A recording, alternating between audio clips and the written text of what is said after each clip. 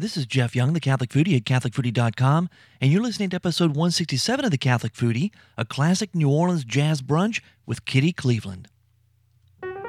Welcome, folks, to the Catholic Foodie, where food meets faith. I'm your host, Jeff Young, and today we're talking about brunch. You know, brunch is sort of that magical, leisurely meal that we have typically on Sundays. In New Orleans, New Orleans is known for its food, from gumbo to jambalaya to fresh seafood from the Gulf of Mexico, expertly prepared in a myriad of ways. The food in New Orleans is world famous.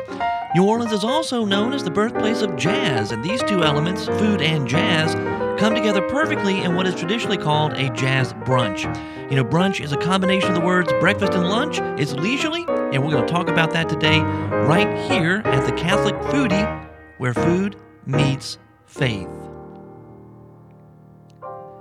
That's right, brunch is historically enjoyed on Sundays, but here in New Orleans, you can enjoy brunch just about any day of the week. It is not a rushed meal. It is meant to be enjoyed leisurely. And usually you start off with a cocktail or an aperitif like a Bloody Mary or a mimosa or a mint julep. You know, brunch typically begins after church on Sunday mornings and lasts for a few hours. Brunch provides an opportunity for family and friends to come together to celebrate family life, to celebrate each other, right? And the accumulation of another week, and also to relax and prepare for the new week ahead. And we have, I think, in New Orleans sort of perfected this experience known as jazz brunch. And there was a book that was published. I've talked about this before on the show. This was probably 3 or 4 years ago now. It was written by Kit Wall, and it's called New Orleans Classic Brunches. And I believe I mentioned this in reference to the episode that we did on the French Quarter Festival, which is called the world's largest jazz brunch, with so many different restaurants available there throughout the French Quarter itself, the French Quarter proper, then also over in Waldenberg Park by the levee, by the river, set up in booths, and they serve these meals, these dishes, which some of which are common on the brunch table. So this is what Kit Wall has to say about the beginnings of the jazz brunch in New Orleans. It's taken from her book, New Orleans Classic Brunches. Again, you can find a link to that book in the show notes over at CatholicFoodie.com. This is what Kit has to say. Brunch in New Orleans came to the forefront when Owen Brennan hatched the Breakfast at Brennan's concept at his eponymous restaurant on Royal Street, which he opened in 1946. The custom of a festive weekend meal combining breakfast and late lunch was readily adopted by New Orleanians who were and are always ready for another reason to eat and drink. The Brennan family tree branched out in 1974 when Owen's sisters and brothers, Adelaide, Ella, Dottie, Dick, and John Brennan, acquired Commander's Palace. During a meal in London, Dick had noticed a roving jazz trio. He telephoned his sister Ella, and the jazz brunch was born, a new beat to a beloved tune, and now another New Orleans tradition. Brunch menus took on a new rhythm, expanding more than just fancy eggs, right? Chefs took advantage of the new meal to flex their creative muscles. Certainly there are specialties, but as you will see, brunch today offers a wealth of dishes you'd like to eat any time of the day. Establishments all across the Big Easy have created their own brunches. Some are casual, some are dress-up events. The rest are everything in between, but almost all are wonderful. And why are we talking about jazz brunches today? Well, it's because my wife and I had the pleasure just the other day to attend a jazz brunch. Actually, it's probably about 2 weeks ago now, to attend a jazz brunch with a good friend of ours, Kitty Cleveland. Kitty, you may know Kitty. She's a musician, a singer, and she has produced, I believe, 10 different CDs to date, and they all have really been of a religious nature, right? Religious music. And I'm going to play some clips of her music for you in the course of this show. But what you don't know about Kitty is that she sang at our wedding, at Char and I, when we got married. Kitty sang at the church there at St. Patrick's in New Orleans, and it was a beautiful experience. That was almost 15 years ago. I can't believe it has been 15 years. It just... love is magic, you know. Anyway, so my wife and I had the privilege of joining Kitty Cleveland at a special jazz brunch held in her honor as part of her efforts to raise money for a new jazz standards project. The brunch was hosted at a magnificent and stately home on St. Charles Avenue, a home that had been constructed in 1899. The brunch was catered by Brennan's, which we just heard about a moment ago, and Kitty, along with her jazz band, provided the music. It was a perfect New Orleans Sunday with delectable food and smooth jazz, a day that was made complete, by the way, with a mid-afternoon thunderstorm that highlighted the haunted feel of New Orleans. It was really incredible. It was a great day. Now, Kitty Cleveland, as I mentioned, she is a talented and captivating singer who has given glory to God with the gift of song that He has given her. And to date, she's recorded 10 CDs of religious music. Surrender, Sacred Arias, and Sublime Chant are 3 among those 10 albums. But now Kitty wants to build bridges with music. She wants to reach out to those people in the world who would never pick up one of her religious CDs. She wants to build bridges with jazz. And in order to raise the necessary funds to produce this jazz standard CD, Kitty launched a Kickstarter project. And let's listen right now to hear what Kitty has to say about this project and why she wants to build bridges with jazz. I will find the good fight with all my heart and soul. 14 years ago, I took a huge leap of faith and I produced my very first CD. Now, 10 CDs and almost 100,000 copies later, I stand in awe of what God has done with my little trepidatious yes and with your love and support. My name is Kitty Cleveland, and it's time for another leap of faith. All of my music up to this point has been Christian, inspirational music, and it has come straight from my heart to yours.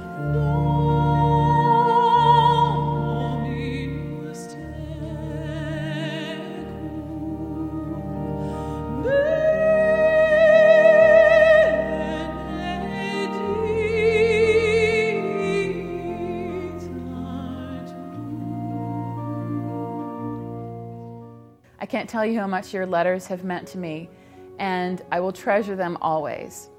Many of you have told me that you've even used my music to help your loved ones transition from this life to the next, and I cannot imagine a greater honor and privilege for me.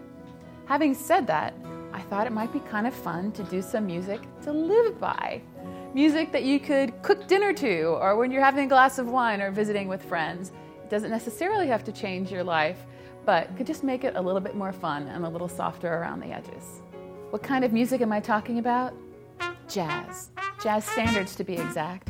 Summertime, When I Fall in Love, All of Me, Blue Skies, all of these wonderful songs, a treasure of songs that we have that I've been singing much of my life. So, this is where you come in. I can't do this without you. And so my hope is that you will take a look at that little list down there on the side of the page of all of the different perks and benefits that you will get for joining me in this fun adventure. The giving level starts at just $10, where you get a digital download of the CD 2 weeks before it's released, and it goes all the way up to $10,000. Read the perks.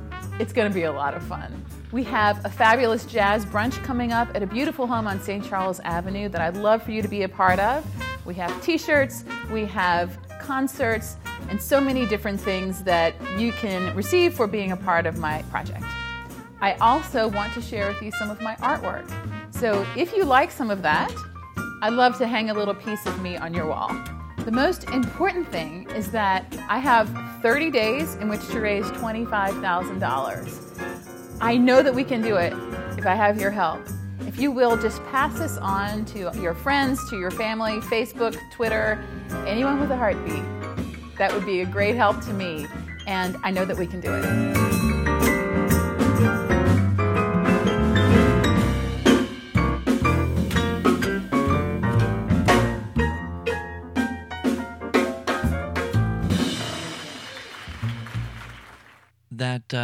That clip right there comes from Kitty's, it's a video that she has on her Kickstarter page, and there is a link in the show notes over at CatholicFooty.com if you want to see the video and of course, to go and to check out all the different perks that you can get if you if you become a bridge builder with her and support this project. My wife and I are supporting the project, and I would invite you to do the same. It's very important, I think, to build bridges, and we see this happening today, I think, in many different ways. I mean, first of all, you have our Holy Father, Pope Francis, who has talked so much in just a short period of time, the last few months since he has become Pope. He's talked so much about how the church is not supposed to be insulated, right? We're not supposed to be insular. And I think a lot of times we can fall into that tendency to where we are focused in on ourselves. And he said, the mandate that we have from Jesus is to go and to spread the gospel, is to reach out and to be that leaven in society, in the world. And that's what we're called to do, to be other-focused, to be focused on spreading the word, spreading the good news. And we see this, I think, this is what Kitty is doing. She's trying to reach those people who would never have maybe picked up her religious CDs, but they like jazz. And because they love her voice and they love the music, they maybe look her up online and find out what else she's produced, and they see this beautiful CD on Divine Mercy as an example. And so they get that and listen to it, and it could change their hearts and change their lives. And so that's I think, part of what the whole bridge building thing is all about. You see the same thing too, I think, with the CNMC, the Catholic New Media Celebration this year, which is going to be in Boston in October 19th, and we also have events taking place on the 20th. You can find out more about that at cnmc.sqpn.com or at catholicnewmediaconference.com. But the theme this year is really kind of geared toward parishes, towards the dioceses and parishes and Catholic ministries, and it's basically how to reach those people who are not in the pew, right? How to use new media to reach people who are not practicing the faith. And that's the amazing thing. I remember, I think back, anytime I think about reaching out, I think back to a conversation I had with a spiritual director of mine when I was in the seminary. And we're going back now probably 17, 18 years, and it was not that long, actually. It was a little bit less than that, because probably about a year and a half or so before I married my wife. I was kind of struggling with the whole question of vocation, and I remember talking to him one day, and he said, Jeff, he says, in a way, to really live the Christian life, I mean, you married couples are living the Christian life. They're on the front lines. He says, I'm in church. I can only reach those people who come to church. But as a lay person, as a married person, you're out there in the world, you have the opportunity to spread the gospel everywhere you go. And it was kind of eye-opening for me, because I never thought of it that way. I was thinking, oh yeah, if you're a priest, you're kind of like full-time religious person, and you live the gospel and you spread the gospel all the time. But he said, no, he goes, in reality, my exposure is limited. And this is before social media. This is going way back when, right? My exposure, the people I can reach are limited. It's only really the ones who come to church. You can reach all the rest. And I see the same kind of concept here, I think, with what our Holy Father's talking about. And I see the same thing with what Kitty's talking about, building bridges. And we do that by talking about things, by providing services, by providing music, by providing recipes maybe online, in ways that people are attracted to talk about food. They like jazz. They may not necessarily pick up a Catholic or Christian CD or read a Catholic blog, but they might like recipes, or they may like jazz. And so it's a step in the right direction, and it brings them a step closer, hopefully, to coming to know and to understand and to really experience God's love for them. So I think that's what this is all about. And I mentioned this earlier, that my wife and I did attend the jazz brunch. That took place already. That was about a week and a half ago. And boy, it was amazing. It was amazing. I've got some clips that I took, some sound clips I want to play for you of the music at the jazz brunch. I'm going to try to pull these up right here. I got there a little bit early. My wife and I did, because I was trying to help Kitty, to record some of these segments here, these little clips. And we came in, of course, you walk in this stately mansion, this beautiful, beautiful home on St. Charles Avenue. You got the jazz playing, in the background. The food is catered by Brennan's. You've got a bar set up. They've got mimosas. If you don't know what a mimosa is, basically it's orange juice and champagne, or mostly champagne with a splash of orange juice. Delicious brunch cocktail. And they also had Bloody Marys that were, they were beautiful. They were wonderful Bloody Marys. Very good. And, the food, I want to talk to you about the food, too, because there are certain things that you tend to see at a brunch, kind of traditional dishes. Some of those I actually have recipes for on my website over at CatholicFoodie.com, and you can check that out. I'm working right now to put up my recipe for mint juleps. They did not have mint juleps there that day, but mint juleps are also a very delightful cocktail to have at a brunch. And a brunch is, as we mentioned earlier, leisurely. You're supposed to spend time together. You talk. You talk about the week that has passed and the week that is to come. You sit face to face with folks and just be together. And it stretches over the period of a few hours. It's a very delightful time. But one of the dishes that they had, and Brennan's is a famous restaurant in New Orleans, and they catered it. One of the dishes they had was egg sardou.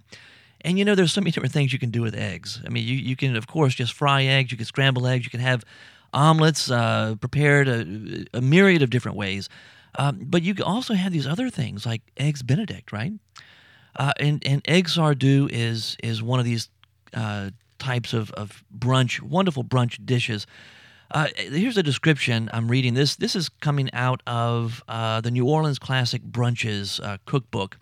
It says, an extravagant celebration dish. Egg sardou highlights artichoke bottoms, anchovies, and hollandaise sauce. It was created at Antoine's and named after 19th century French playwright Victorien Sardou. In honor of his visit to New Orleans, a special Antoine's touch is fresh asparagus, lightly battered and fried, then served crisscross on the plate. And this sits, I don't think I read this, but it sits on top of a English muffin. And talk about delightful.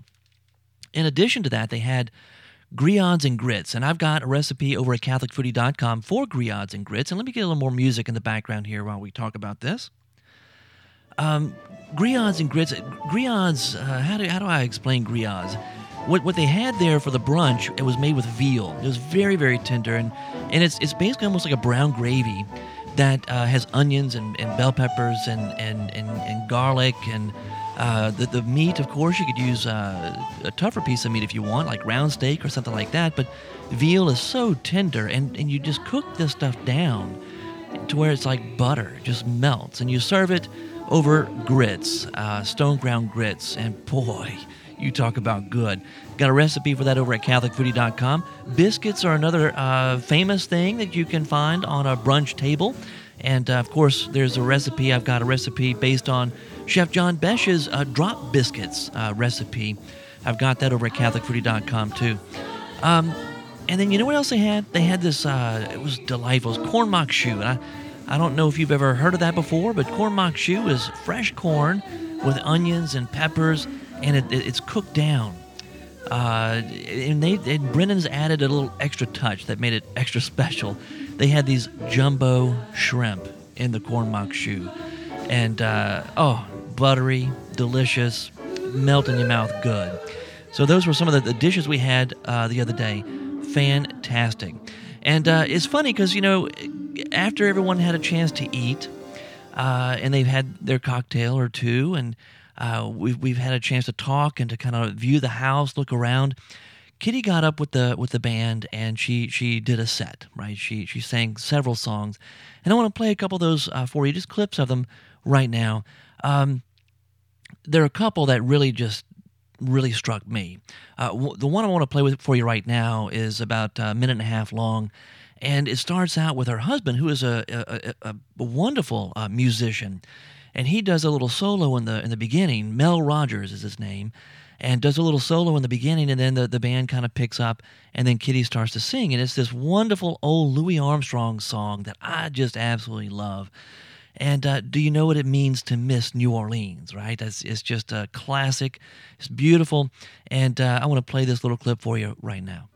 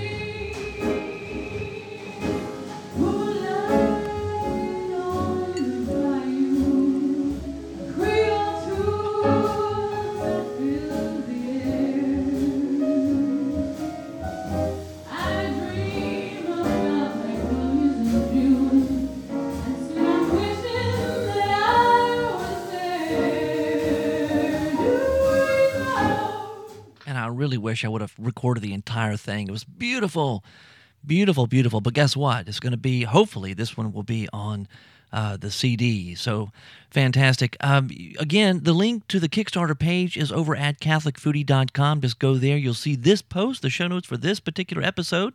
Today is July 4th, so happy Independence Day if you were in the United States. Kitty's got 7 days left. 7 days left on the Kickstarter campaign, and she's over halfway there, but 7 days to make up the rest there to fund this project. So please do go over to CatholicFoodie.com, click on the link to her Kickstarter page, and you can become a bridge builder for as little as $10. You can start. And of course, you've got various different levels and different perks at each level. But I mean, just to start, just $10 and you get the CD in advance, you get the digital download. It's simple and easy. And if everybody just gave $10, we could have this thing done like in no time. So 7 days left. CatholicFoodie.com, that's where you'll find the link to the Kickstarter page. And I've got a couple more clips I want to play for you here. And also, we did have Kitty on Around the Table Radio. This was a couple of weeks back, and she promoted the Kickstarter campaign, the jazz CD. We talked about brunches because Monsignor Nolte was with us, and Monsignor Nolte and Kitty, they go way back. They're friends. And Dave Dawson was on the show with us, our co-host. And we just had a great time talking with Kitty. So what I'm going to do is just take the clips, the two segments that we had Kitty on, and I'm going to put that at the end of this episode of the Catholic Foodie, so you can catch more of our conversation about brunches and also jazz and music and the role that God and music has played in Kitty's life. You'll get to hear more of that in just a few minutes. I'm going to play another clip here, and then I've got another clip that I'm going to end the show with, going to close it out. I won't do my traditional close of the Catholic Foodie. Instead, we're going to listen to Kitty as we fade out the show. So let's listen to this next clip, and then we're going to jump into the interview we had on Around the Table Radio. Good. There's a little story behind this song. My sweetheart, where are you now? On our very first date, he thought it would be charming to take me sailing on his sailboat. So we got a shrimp po' boy, and we got on the sailboat, and I ate the shrimp po' boy, and I got totally seasick. Only it was nighttime, so he couldn't see that I was green. And I thought it would probably not make a very good impression if I told him that I was seasick. He tells me later that had I told him this, we would not be married. Because it wasn't long after that I asked him to get rid of that sailboat. You got me instead, honey. Somewhere beyond the sea, somewhere waits me. My love stands on golden sands and watches the ships that go sailing. Somewhere beyond the sea.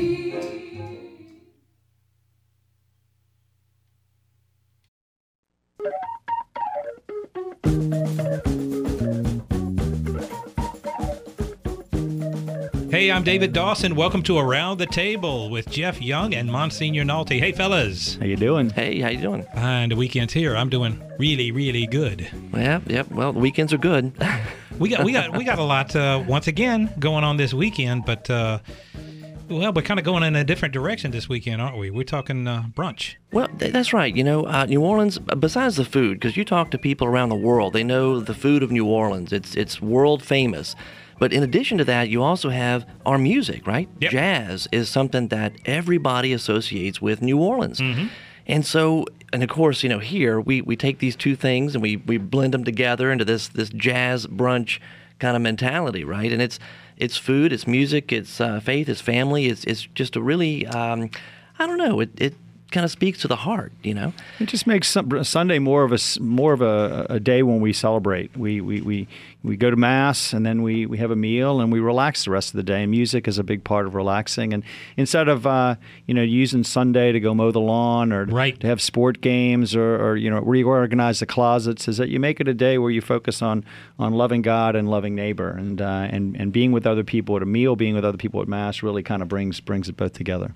Okay, and then that other New Orleans tradition on Sundays in the fall is the Saints. You can't forget that part. Oh, Well, it's great. It's funny. The Archbishop this year has, noticed that a lot of the schools and a lot of the parishes have been doing a lot of things on Sundays, and he especially didn't like the fact that Sunday was becoming a sports day where people were going to all the sporting events. He said, it's really a day that you're supposed to focus on the things that are really important, and a lot of times parents, boy, if they have 3 or 4 kids and they've got a bunch of different sports, they spend the whole day on Sunday. I see them at Mass. The kids are in the soccer uniform and they're going straight from Mass to a game, and then they're going to pick up McDonald's and they're going to go to the next game and the next game. And that's not a day of rest, really. I mean, the kids may enjoy the games, but it's for everybody to have a day of rest. And slowing down on Sunday and a jazz brunch, long jazz brunch, listening to nice music and eating at your leisure is really a way to really slow down and to, like I said, love of God in the morning with Mass and love of neighbor with your family and friends at brunch after that. I love that the Archbishop did that, discouraging all the sporting events and everything. Yeah, there's because that too can many. run you ragged. It can, really, look, there aren't many bigger Saints fans than I am too, but you do notice Mass attendance drops down on those weekends. Yeah. You're hoping they're making it to the vigil, but it can become too much about something else, something outside of ourselves, and it's the day that the Lord gave us, right? That it isn't for the Lord. The Sabbath is made for us to slow down, for us to spend time with each other in prayer, in fellowship, sharing ourselves with each other. And when it's focused on something too much outside of ourselves, I think, we're really turning Sunday more into a work day than a day of rest. Yes, indeed. Yes, indeed. And there's no real connection, I don't think, with God or with each other unless we do slow down. And I think that's one of the beautiful things about food. First of all, you kind of, when you get around the table, you have to slow down. Well, it's a challenge sometimes, but we really should slow down, right? But then also this gift of music. Music is, I once read something about how music is almost like silence because it can really bring us and help us to focus and center on what's important. As long as it's good music, as long as it's good music, right? Unless it's that headbanger type or rap or something. I don't know. But we have a guest. Actually, I can segue into our guest. You know why? Because I have a favorite CD, and one of my favorite CDs by our guest is called Sublime Chant. All right. And you put that on the background, and you put that on loop at your house, and let it play all day long and see what kind of peace it doesn't bring to your household, right? So I won't answer that phone. Let's just pretend that that's not our guest, by the way. Okay. Well, we're very happy to have Kitty Cleveland with us today. Kitty is, she's in my parish. We have known Kitty for quite a while. My wife and I, she sang at our wedding. Wow, really? Almost 15 years ago. I can't believe it's been 15 years, but or almost 15 years. But anyway, Kitty, welcome. Thanks, all 3 guys, some of my favorite guys. It's great to be with you this morning. All right. Well, Kitty, you've got some exciting things going on. You have, maybe you can tell us a little bit about your music history, because I know you do have CDs out that are available. You are in demand as a singer, and locally and probably beyond that. Could you tell us a little bit more for maybe some folks who are listening right now who don't know the extent of your music career?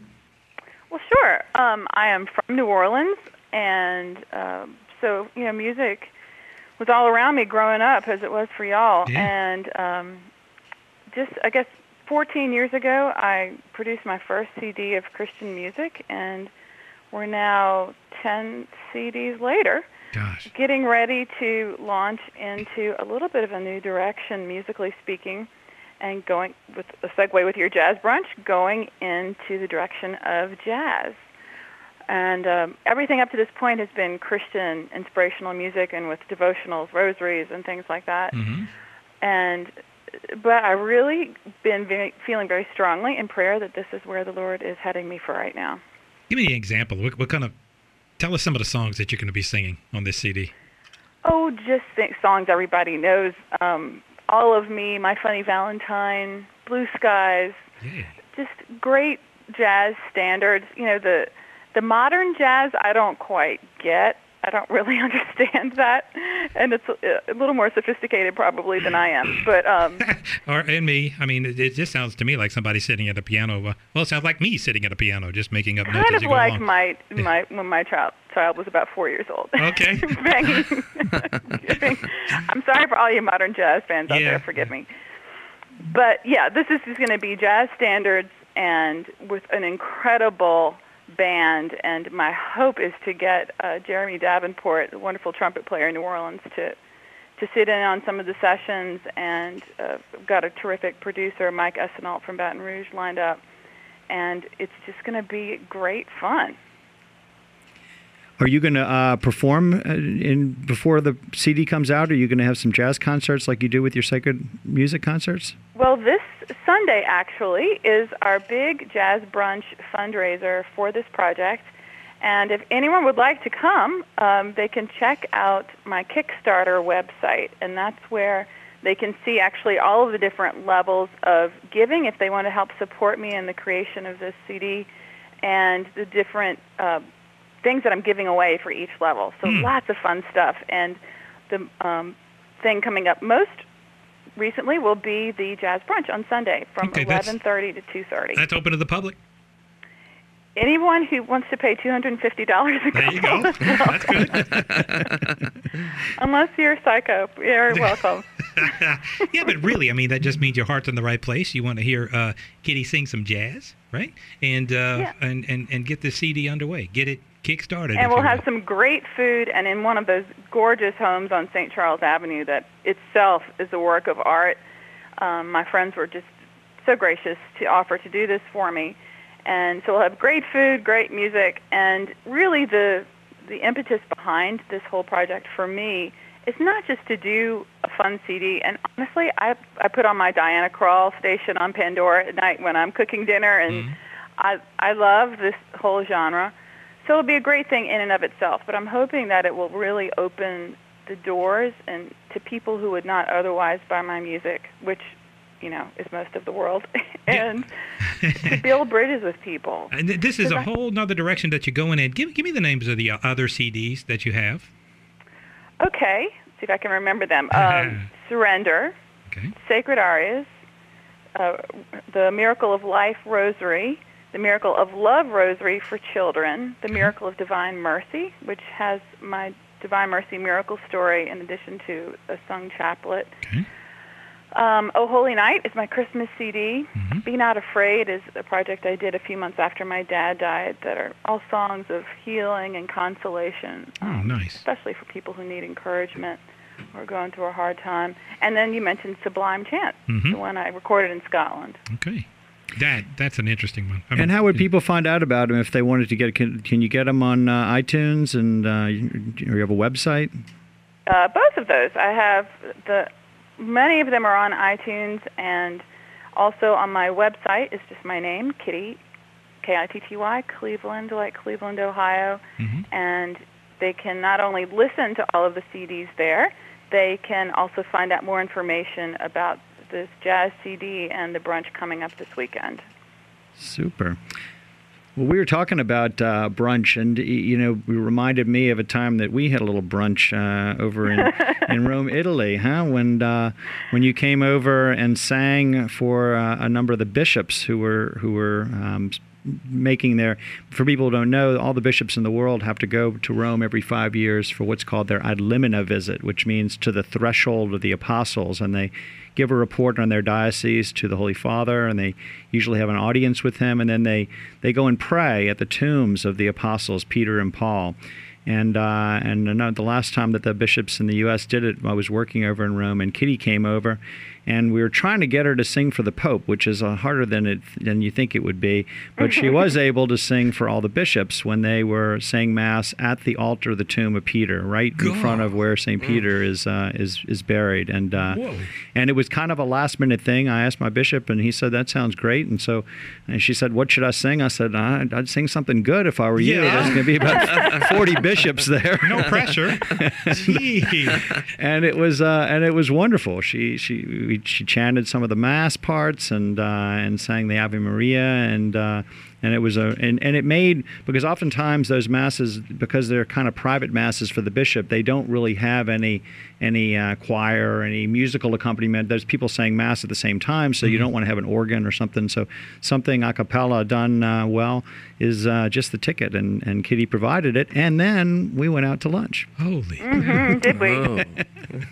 That was like 10 years ago, and I still remember that meal. It was great. We went to, and the patron of music is Saint Cecilia. We went to a restaurant called Cecilia Metella. They say in Italy, Cecilia Metella, and it's out on the road, the old Appian Way, and we had about, I don't know, 3 or 4 hour lunch out there, just relaxing, and it was beautiful. And then Kitty actually gave an impromptu concert at the restaurant, and in Italian, and an aria, and I don't remember exactly what you sang. Do you remember, Kitty? Oh mio babbino caro. Oh, that's right. Gianni Schicchi, yeah.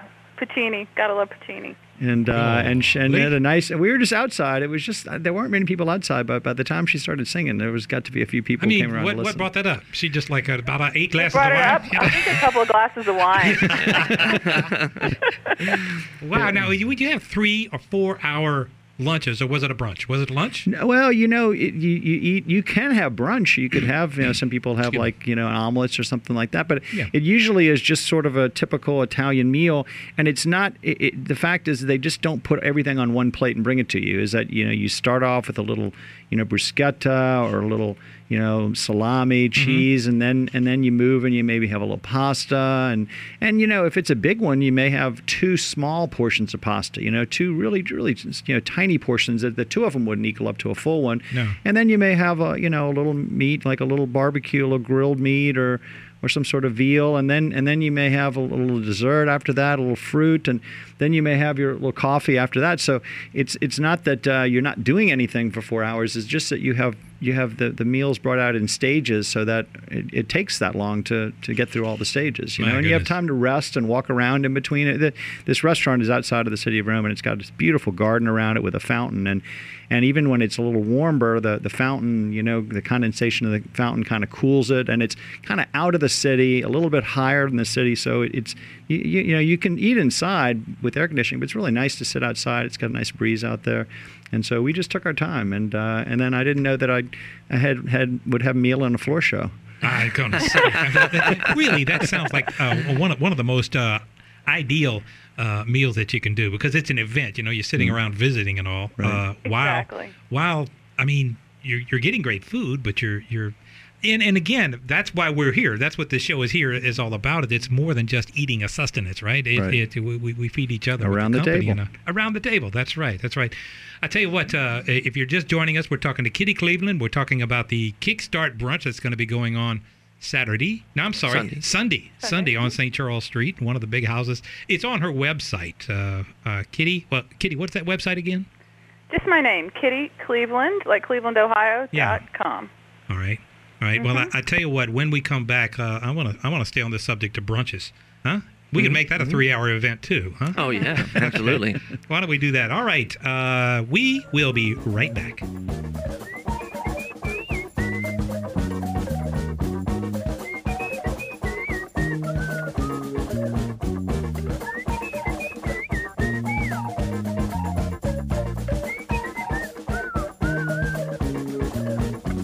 Me got fire, can't put it out. If I walk, don't make you shout. I'm going down to get my squaw.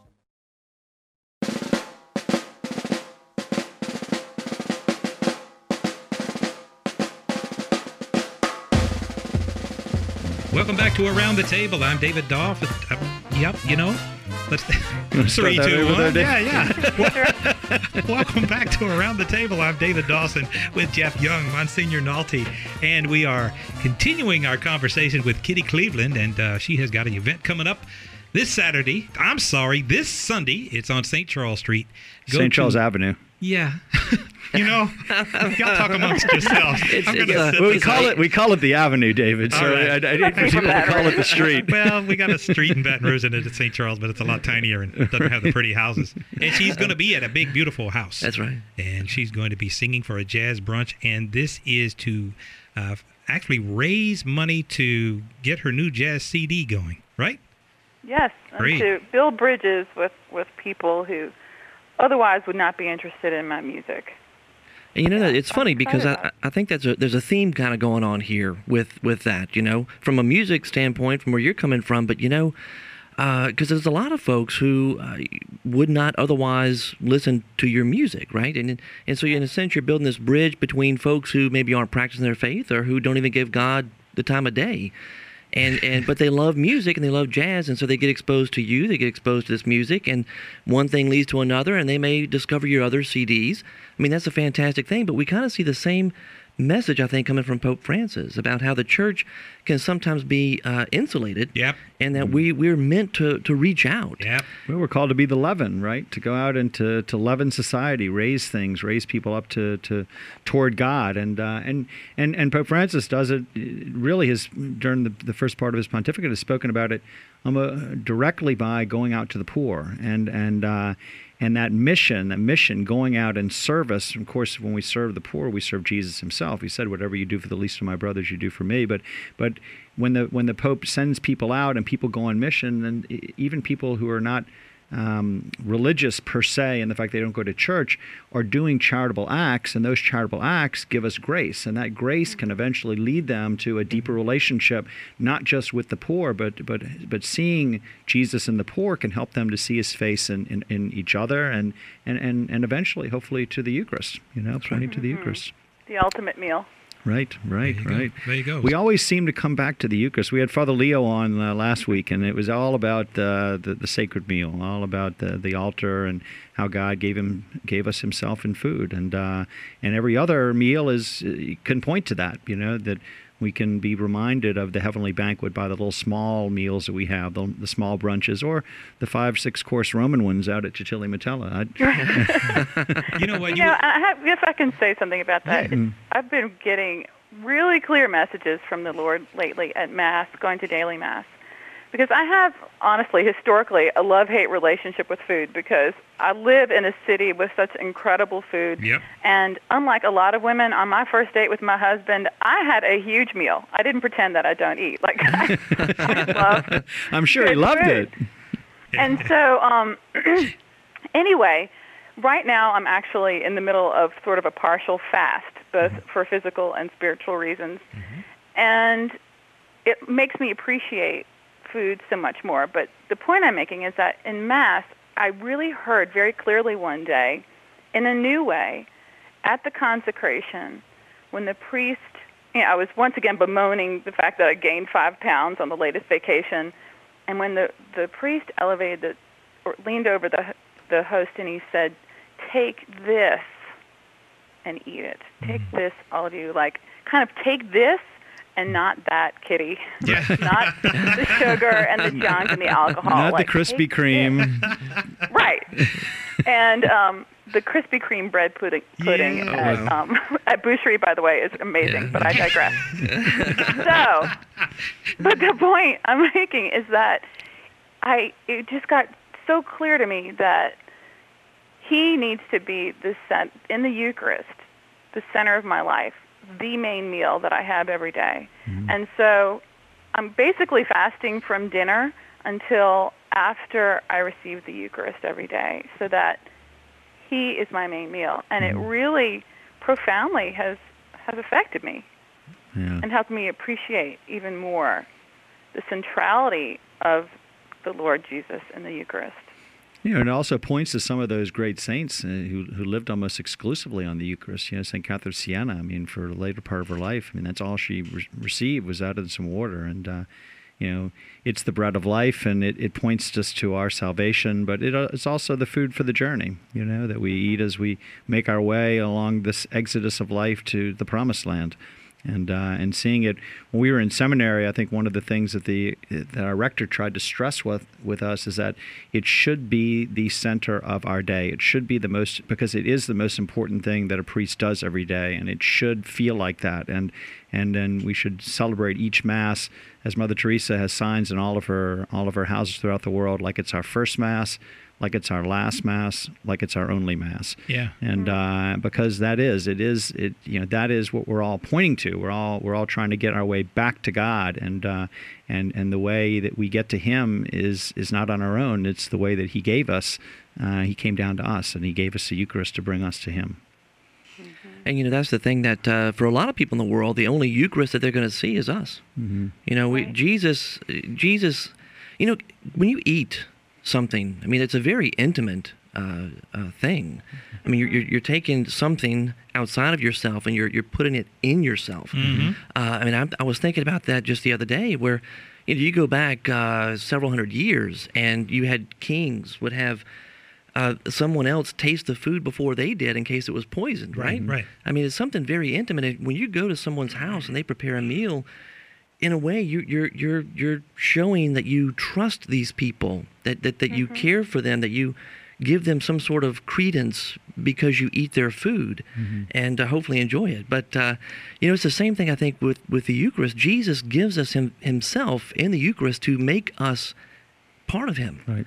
Right? It's not just an act that happens at Mass. It's symbolic, and then you leave and it's done. It's supposed to be transformative, and it makes us into Himself, and so we can carry Him out to the world. And that's what I think is so beautiful about what you're doing right now, Kitty, and because you're building this bridge that can bring people who love music closer to the Lord. And it's not by making another Christian album, in a sense. You know what I'm saying? It's just music that reaches a broader audience. And the same thing can happen through food. I mean, you see that, I think Father Leo does that with his message of trying to bring people together. I know I strive to do that when I talk to people all the time who aren't practicing their faith. But they talk to me and don't feel threatened. Not at all, because you're talking food. I'm talking food. And hopefully they walk away and they say, wow, boy, he's Catholic, and he's not so bad. He's not so bad after all. Right. And So bad. And you got Kitty with her beautiful voice. And you got and here she's singing, and she's going to be singing jazz standards, that everybody knows and appreciates. But they're going to say, wow, what a beautiful voice. What a great time I'm having here. Tell me a little more about yourself. And that's when, that's when things they learn happen. about Kitty's faith life, right? Well, and we were created for community. Whoops. I believe we lost her. Kitty, you there? Yeah, I'm okay. sorry. You must Can have you hear walked. Yep, there you are. Okay. I said we were created for community, and we crave connecting with people. And our society, because of the way we live now, we're more and more disconnected. So that when we gather around the table, when we're eating the same thing, when we're listening to the same thing, and it's all good, it's all nurturing, it's kind of all a gift. But we're sharing in that same experience. It has such a powerful way.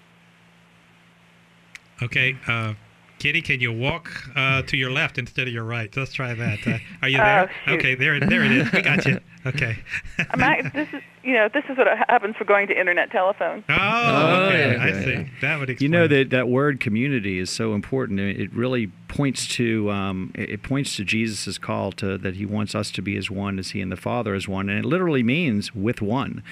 Communion means with one. Cum is the Latin for with, and unity is one. So we become in union with God in the Holy Eucharist, but we're called to be as one among ourselves, brothers and sisters, and in the Lord, and we do it in the most remote ways, and then we get closer and closer as we have our own small communities, our family communities, which make up maybe our parish communities, make up our city community, but in the whole world, and that's what Pope Francis is sending people out to go and help people become part of that unity that it will ultimately be realized when we're face to face with God in heaven. So this Sunday, this brunch, tell us, what can we expect? You can expect great food. All right. A beautiful home. All right. A lovely community of people. And some great music, I hope. Well, that's up to you, so you better not hope. You better go and do it. Yes. That's the so part. We're just going to be a lot. It's all good. And, every time I order 1,000 CDs, we are going to donate $1,000 to Habitat for Humanity. Oh, wow. So kind of another angle of just hoping to build bridges with people and to reach out to the poor. I have always had a heart for people who don't have a home of their own. Yeah. Oh, and, wow. And that is fantastic. Okay, you wouldn't happen to know the menu, huh? I don't. I'm actually not in charge of that aspect, and I'm happy to pass that on for the moment. And Jeff's got this cookbook over here. He's flipping through, and I'm looking at these pictures of. This is all brunches you got here. Oh yeah, this is all brunches, and I mean, you've got. I mean, I'm sure that the brunch on Sunday you can have some of the classics, right? Some of the traditional brunch dishes like griots and grits, as an example. Yeah, Right. Which is an easy one because you can make it like in chafing dishes and put it out there. It's something a little bit harder when you're trying to make like an eggs Benedict and try to keep it together. A poached egg, keep it warm without overcooking. But you can have a big pot of grits and a big pot of griots and walk down the brunch line and you'll be happy. You can feed an army. Yep. I did in seminary. I fed the whole seminary one year, 150 people with Did you griots. do that? Oh, Yeah. wow. Yeah. We what happens is that the deacon class, the class below the deacon class helps us with our ushering for our diaconate ordination, and then the way we, at least back then, we paid them back is we cooked them all brunch, and we decided to just do it for the whole seminary, and so I had a team of guys, and we made a few things, but the big thing was the griots and grits, and you couldn't get grits in Rome, so I had people. Yeah, how did you do that? I had people bringing over bags of grits, like every for a couple of months until I had enough of it for 150, 200 people in the seminary. I hadn't thought about that. Grits in Rome. Yeah, Yeah. was. Well, they have things that are again, close. Yeah. When you mentioned grits and griots, the food has such a way of creating memories. Yeah. And for me, that is Christmas morning Yeah. at my grandmother's house. Oh, really? That's what y'all would Griots have? every year. Grits and griots. Yep, baked bananas, grits and griots, and Eunice's biscuits. Nice. This is Oh, yeah. biscuits. All right. Well, I are bet you there was sharing no recipes butter in with us? those. Yeah. Along with a jazz brunch, typically you're going to start out with a cocktail or something like that. You might have a mimosa or a Bloody Mary, Milk punch. or milk punch. Or down here in New Orleans, you could even have a mint julep, Yeah. perhaps. Right. Tell you what, I had one of those on Sunday for Father's Day. Oh, did you? And my brother-in-law in Baton Rouge made it, and he did it in a way I'd never seen done before. Because typically you take the fresh mint, you're going to muddle it, right, in Yeah. the glass. He did something different. He took the bourbon Okay. and poured it into a big bowl, and then took like a bar towel, a clean bar towel, and wrapped that mint, like big long sprigs of mint, wrapped it in the towel, stuck it into the bourbon, and let it soak there for a little while. You wring it out, and you just kind of repeat the process. And so No what you're kidding. essentially doing Yeah, just is infusing infusing it, the right. bourbon with the mint over and over again. And then finally, when you actually make the drink itself, you'll add some mint to each glass. You also add the bourbon and the little simple syrup that you make from scratch, very easy to make on the stove. And boy, you talk about a smooth bourbon drink. That was very nice on Father's Day. It's You know, about I made halfway through. something- Yeah, I go made ahead. something similar for Susie McKenzie's graduation party when she got her master's there at the seminary in theology, Uh-huh. and with a mojito. But instead, I made mint. Oops, we lost her again. Internet phones. Boy, yeah. this is not a good advertisement. I know what we for can do. Internet phones. I know what we can do. Call me back on my cell. Well, and I tell you what, I'm going to do that. We're going to go ahead. We're going to take a break in a minute, and when we come back, we're going to call you back on a different phone. How's that? So. Great. All right, great. We're going to be right back with Kitty Cleveland on a phone that doesn't cut out. Well, we hope, cells do that too. But anyway, yeah, I had both. I had the mojitos and the mint juleps, and I like the idea of doing a mint julep that way because a lot of times, you're drinking a mint julep, you're having a great time, you smile, and you got that little piece. You get the mint in your teeth. Well, the great thing is mint grows so well around here. Yeah, now I've got it growing on the side of the grows church. like crazy. Right. Yeah. I was especially wondering right why now. it wasn't growing that well at the church. Because we had this big bed of it, and it just hasn't really gotten high. Usually, you see it getting high. And then I was over and saw everybody drinking mojitos at Le Petit Grocery, and I went, "Oh, that's where it's really? at." Oh, yeah. That's where your mint's going. All right, I'll tell you what. We're gonna call Kitty back, and we'll be back in just a second. I'm going down to get my squaw.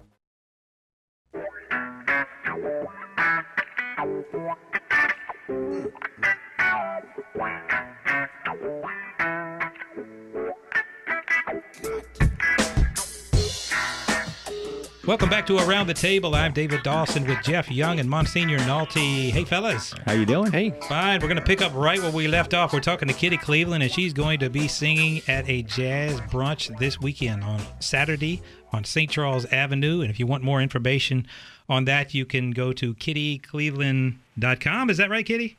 That's right, but it's on Sunday. Sunday from 11:30 to 2:30. Okay, 11:30 to 2:30 on Sunday. Okay, great. Well, this is in preparation for a new CD that she's going to be releasing with jazz. So that's really exciting. And we were talking about let's see, we were talking mint juleps for brunch, right? We were talking mojitos for brunch. Well, summer is such a great time for mojitos. Yeah. And I have all this mint. I think, Jeff, you were saying how well mint grows in Louisiana. And so I have this bumper crop of mint. And so I just boiled it with the sugar and the water to make a simple syrup and just steeped the mint in that.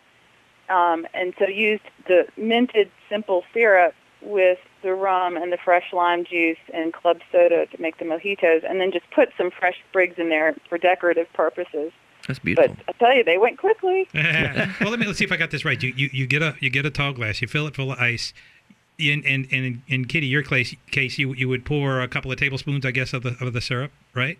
Yes, pour the simple syrup and then some rum and club soda. And then the club soda, you kind of top it off with the club soda, right? It's you got to have the club soda. Yeah, and fresh lime juice. I don't know if I mentioned that. Fresh lime. Oh, is that juice. right? Okay. I made a whole pitcher of them, and that way people just pour it over the ice, and then we're ready to go. Okay, and this is like a julep is a sipper. Mm-hmm. You don't want to knock one of those back, right? Okay. Yeah. They go down very easy. And that's the dangerous thing, I guess, with a smooth drink like sweet that. Drinks, right? Yeah, or sweet drink or smooth drink is you may not realize. It may hit you, sneak up behind you, I guess, Because you're on an empty stomach. This is the first thing we're having, right? Before, all right. So what? Waking up your taste buds, basically, for the food to come. Which the French term for that is an aperitif, and I think in Italian it's aperitivo. Aperitivo, right? And same thing in Spanish is aperitivo, and it's meant to jumpstart your appetite. It's kind of the Get for the taste. A fabulous brunch, right? Yeah, exactly. And of course, it also helps you to become a little more social. People tend to loosen up a little bit and talk more. Social lubricant, so to speak. Yeah, that's right. And we were talking about all the different types of brunch food, and Eggs Benedict is something that people think about with brunch, but we've made a kind of cottage industry of spin-offs of Eggs Benedict, using all of our, not just Canadian bacon, but using things that come from around here. Like, I've had poached eggs with fried oysters. I've had poached eggs with fried shrimp. Soft shell crab as well. I had that soft shell with poached eggs. Really? Wow. What do you do? You put the egg on top, or you just have it on the side? Yeah, it kind of serves like the sauce, because that's really all hollandaise sauce is eggs anyway, and eggs and butter. So it just kind of serves like the sauce. But you have things like egg sardou, which is egg on artichoke bottoms and cream spinach with hollandaise sauce. I mean, just all these kind of spin-offs, and it really kind of goes back to the French. Just the idea of sauces. The French food is so focused on the sauce, not as much on the preparation of the meat. The meats are fairly simple, but what makes the meal is these really beautiful, rich sauces. Many of which have a base of eggs. And so we just keep the eggs intact and add all kinds of things. It's the brunch places in town, they're always trying to do new spin-offs on eggs. And anybody can go to Denny's and get eggs and bacon, but add some of our local ingredients and make it something special. That's something I never had. Tell me about egg sardou. What is that again? Egg sardou is actually poached eggs on an artichoke bottom that's nestled in cream spinach and with hollandaise sauce on top. So it's pretty rich. I think you don't want to get your cholesterol checked the morning after you eat it, but it's very luscious and with the artichoke bottoms, you have the vegetables and this cream spinach. It's just a very luscious dish, and really not that hard to make. And you can make a lot of them at one time if you can make cream spinach ahead of time, artichoke bottoms ahead of time, and then you come in with the poached eggs and pour some hollandaise sauce on top. It's fairly easy. You'll see that kind of on brunch, lines, there'll be a whole plate of cream spinach in the bottom and the individual artichoke hearts, and you kind of scoop them up and put them on your plate. But I have a couple little tips about egg cooking that I learned recently. One is when you're making the poached eggs, to put, rather than using those little metal holders, just put a little vinegar in the boiling water and drop your egg in, and that helps keep the egg intact. Yep. And then the second thing was with scrambled eggs, and I learned this from Ina Garten, the Barefoot Contessa, was you just do it like the French do, very low heat. Right. And take your time cooking scrambled eggs Right. rather than the way I grew up eating them, which is they were cooked in 30 seconds. Right. Giant, for all 6 kids. And they're these kind of rubber crispy. eggs. Right. Kind of crispy, but then they kind of got that rubbery texture to them, right? Yeah, Right. You want that kind of no. moist. And this- You want them kind of loose. You want them kind of Loose and creamy, right. and a little half and half in there with salt and pepper and low heat. And it makes all the difference. Well, get back to the poached eggs when you're talking about putting the vinegar in the water. That doesn't affect the flavor of the egg? Not at Really? all. No, not at all. Okay. And you don't put a lot. Okay.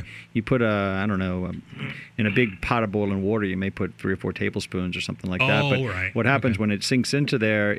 I'm not exactly sure chemically what happens, but somehow the egg doesn't spread out as much. It kind of keeps it in a ball when you're Okay. poaching it, because you're just you can use all kinds of ways to poach eggs individually, but if you're poaching a lot at a time, you're kind of running, you got a system going. Uh-huh. You're dropping them in the water, and you wait until they're done, and you're moving them out, and that type of thing. And so the vinegar keeps them, I don't, congealed's not the right word, but keeps them more intact. I got you. Yeah. How long do you poach an egg for when you want it just right? Because you don't want it all underdone. You can't ask me like measurements Yeah. and time and You just food. look at it. You do it until it's done. Okay. Thanks. Be sure to write that down, folks. If you're You cook do it until it's poached. Cook it until it's You just poached. look at it. Right. Yeah, I tell And you. you know what? I do this all the time. I keep a laptop in my kitchen to Google recipes or to Google that question, like Right. how long should you cook a poached egg, and Yeah. Right. things like that. Get you a And rough people idea. can find that quickly, Right. easily. Mm-hmm. Well, Because these guys are no help I'm at doing all. it right now, Right. so we'll see what they say on this. Oh, man. I think that Pull it up. you do it till it's done. How to perfectly cook poached eggs. And look, okay? season Gotta know. it till it tastes right too. Don't Yeah, forget watch, to do he's that. going to tell me that to do it until it's done too. Right? A man probably answered that. And one thing they do say here: the fresher the egg, the better the poached egg. They kind of stay together a little bit better. Well, yeah, But with that's the hard-boiled eggs, it's better for them to be a little bit older. Right. They peel a lot more easily when they're older. Well, that's Right. one of the early episodes of Alton Brown's Good Eats, right, which is no longer being produced. I love that show. I Yeah, that love was a the great science show. behind it. But one of the early episodes was on, he called it the Eggs Files. And it was all about eggs. And I learned so much just by watching that episode. And one of the things is that he talks about just a couple of tips if you want to do fried eggs is once again, it's slow heat, right? Low heat. You and you don't overdo it. And Right. I love soft I do. yolk, and being able to sop up that the yolk with a biscuit or a piece of toast or Yeah, you've got whatever. that balance though. You don't want to get the all squiggly white in there. No, and no. Then you don't want this hard cooked egg, right? What this website says All is right. that poached eggs from room temperature 2 minutes. If they're chilled eggs, 3 minutes. So see, that's All why I right. would say do it till it's done, because I don't know. I'm gonna Yeah. have I to was look gonna at say it and 3. see. Right. 3 if they're from the fridge, and then if it depends on if you want it. Literally, you can poach an egg all the way, Yeah. until it's pretty much set, and then the yellow doesn't come out, which should go about 2 minutes longer, and that'd give you more kind of like a halfway between a poach and a hard-boiled egg, but it's Yeah, not. you don't want to boiled in the lose sun. your sauce effect like you No, were talking about. You but want some that- people like them a little more set. Some people like them so when you break into the yellow, it doesn't just leak everywhere. It just kind Yeah. of slowly comes out. Kind of a heavier set egg. Not it wouldn't be hard boiled in that it would be hard inside, but it would kind of be more the texture of like a heavy syrup rather than kind of just liquid. We were talking a little bit earlier, y'all, about you had seafood with your eggs. I mean, what else would you have seafood-wise at a brunch? Oh, well, I mean, I've had etouffees before. I've yeah. had almost practically like a shrimp etouffee or a crawfish etouffee over biscuits before. I mean, that's Oh, wow. really good.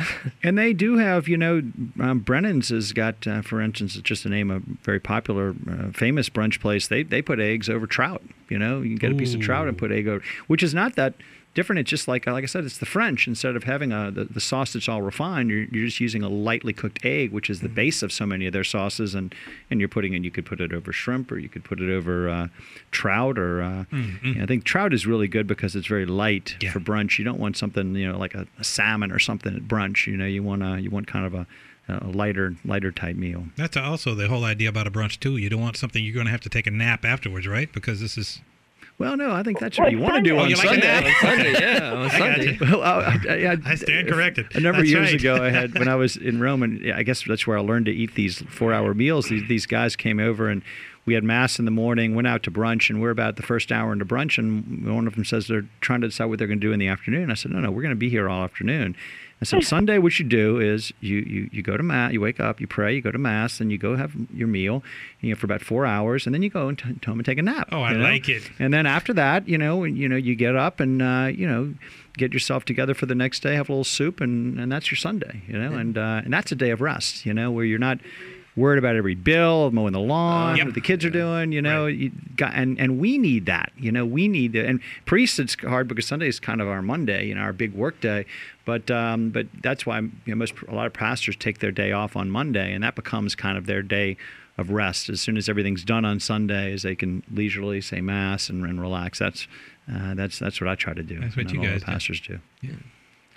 And another great thing to add to that Sunday brunch menu is real bacon, and I've discovered that Oh, yeah. recently as well. Not just the stuff you can pick up at Right. Winn-Dixie, but to go to a butcher or like at Fresh Market or Whole Foods and get Get how them do to you cut pronounce it for Jeff? you. Is it Netsuke? How do you say the Neseuke bacon? Whoa, I don't know. Now, Jeff? It's a wonderful smoked bacon, and you can get peppered bacon. And price-wise, it's not a whole lot more expensive, but boy, does it taste better. Is it thicker? It's much thicker All right. and just a higher quality all around. Wow. Yeah, well, I mean, one of the things I think with bacon too, and in America today, we're so concerned. Our companies are very concerned about shelf life. They want things to keep on the shelf, and Yeah. so we tend to put lots of additives into foods, and including bacon. There's lots of chemicals in bacon that you wouldn't expect to be there typically, right? But thank goodness we have an awakening happening, I think, across the country, and people are waking up and saying, hey, I don't want all those preservatives and chemicals in my Yeah. food. And so there are lots of different varieties on the market today that are chemical free. They come, they're thicker, they're prepackaged, but they have a shorter shelf life. And then But smoked is smoked, not weird smoke flavored. right. It's actually smoked, yeah. And the thing about some people would think about these, we're talking about unhealthy foods, eggs and bacon, but the food themselves is not necessarily unhealthy. It's the quantity that can be unhealthy. Sure. When you're going to have a nice brunch, you don't need a 5-egg omelet and 5 slices of bacon. You can have one egg, Yeah. one egg like sardou and a little bacon and 1 or 2 slices of bacon, and you're not talking about a lot of calories, and you don't do it every day, right? Right, right. You try to limit your intake on saturated fats, but there's people lived for a long period of time and didn't get very, very heavy eating eggs and bacon and steak in this country. That's right. That's right. It was the availability of so many foods we can always eat. Gosh, Right. we can drive through everywhere. We can pick up something at the time saver. We can have something snack in our car. We're just constantly there's just food all around us, and the idea of having set times for meals is so good. that we eat with people at a certain time, and that we limit our intake and eat natural food. Natural food, butter, eggs, milk, whole milk. Well, Kitty, butter, matter of fact, we use Kerrygold at home because I cook Irish with butter butter. all the time. Yeah. And there's such a tremendously different flavor. It sure is. But also, Kitty, you mentioned that bacon. We get that bacon, and what we do is when we'll do it in the oven, we'll cook it in the oven, and then after that, we save the grease. I have a jar in the fridge. Oh, yeah. I save the bacon grease. I use that all the time. I'll fry my eggs and bacon grease. Oh yeah. Well, and and make a good roux too for gumbo. Oh, yeah. Indeed. Oh, yeah. Kitty. Y'all well, are making this fast I really know. difficult. In case you're just joining us, we've been talking to Kitty Cleveland. She's got a jazz brunch coming up this Sunday on St. Charles Avenue. Go to kittycleveland.com and learn more about that. Kitty, thanks for joining us, and I hope you pack the place, and I hope the music and everything goes well. Thank you. It's a joy being with you guys this morning. All right. Thank Thanks, you so Kitty. much. Monsignor, before we go, you want to give us a blessing? I will. May Almighty God bless all of you in the name of the Father, and of the Son, and of the Holy Spirit. Amen. Amen. Thank you. See you next week.